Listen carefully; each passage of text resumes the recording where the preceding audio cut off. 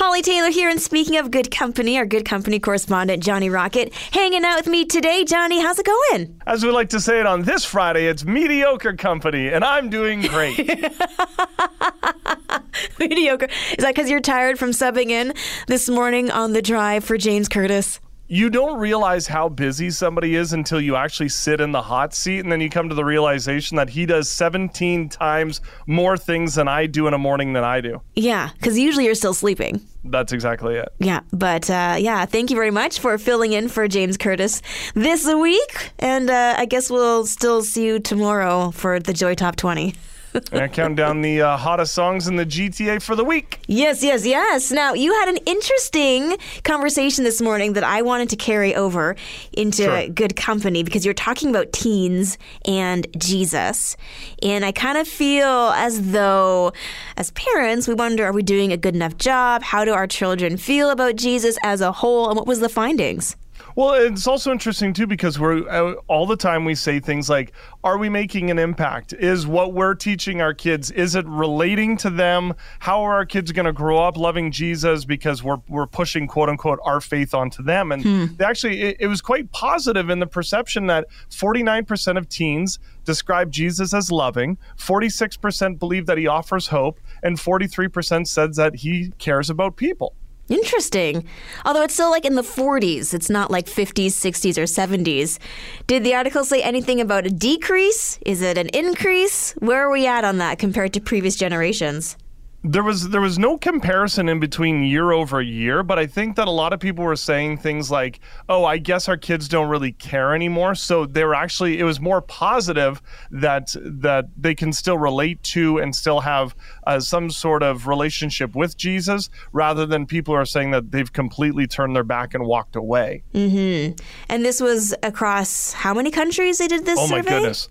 So it was 25,000 youth. It was over the States, Canada, Australia, New Zealand, Latin America, Europe, Asia, and 4 African nations. Oh, wow. So it was a pretty big scope and a lot of youth that took part in this particular survey. No stone was left unturned, if you will. Right? Oh, man. But it goes to that idea of, how do we teach our children about Jesus? And how do we make those messages, those stories, those lessons stick, so it's not just your parents' faith, right? Well, and it's interesting, too, though, because, I mean, you grew up in the church. I never did. And so my worry all the time is, now, my kids are the first generation of actually growing up in the church.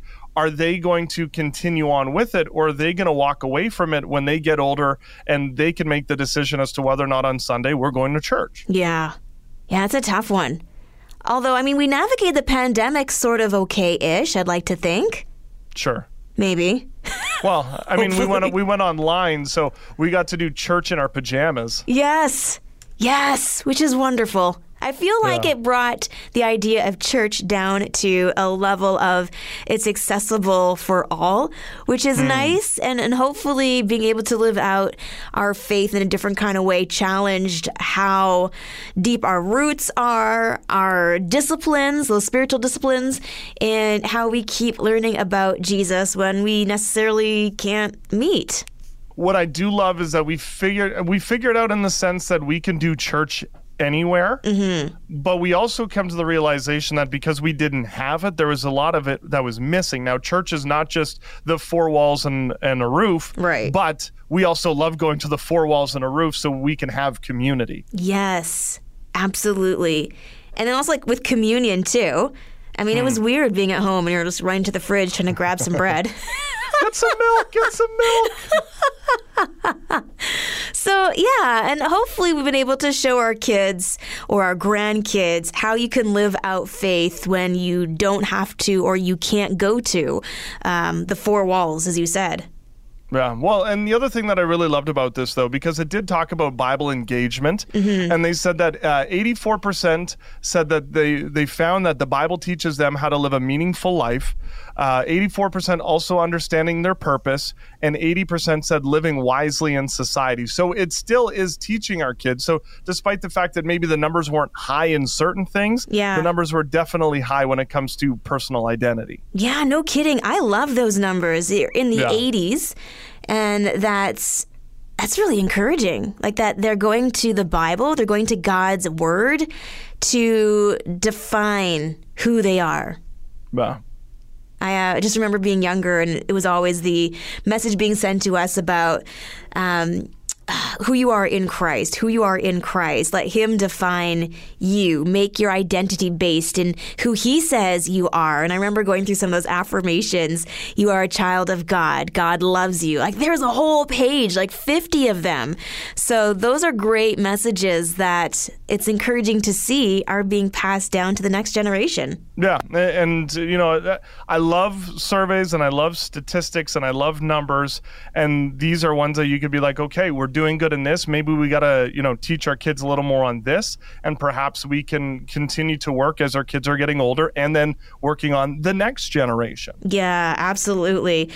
For you being a parent of preteens, that just feels weird to say. You've got preteens. Well, I have one teen officially and then one preteen. Oh, my goodness. I know. It makes me feel old, too. I know. Oh, man. So what are some of those things that you're trying to narrow in as you are actively living with teens and preteens and trying to encourage them in their faith? A lot of affirmation. And I found that whether it comes with their spiritual walk, whether it comes with just them in general as they grow, they need that affirmation. They need to know that they are loved not only by me, but by God, that they are special not only to me, but by God. And just those encouragement and those words each and every day, because words are a powerful weapon. And I mean, it used to be that for every 7 negatives, you need to hear 1 positive. Now it's 14 or 15 positives for that 1 negative.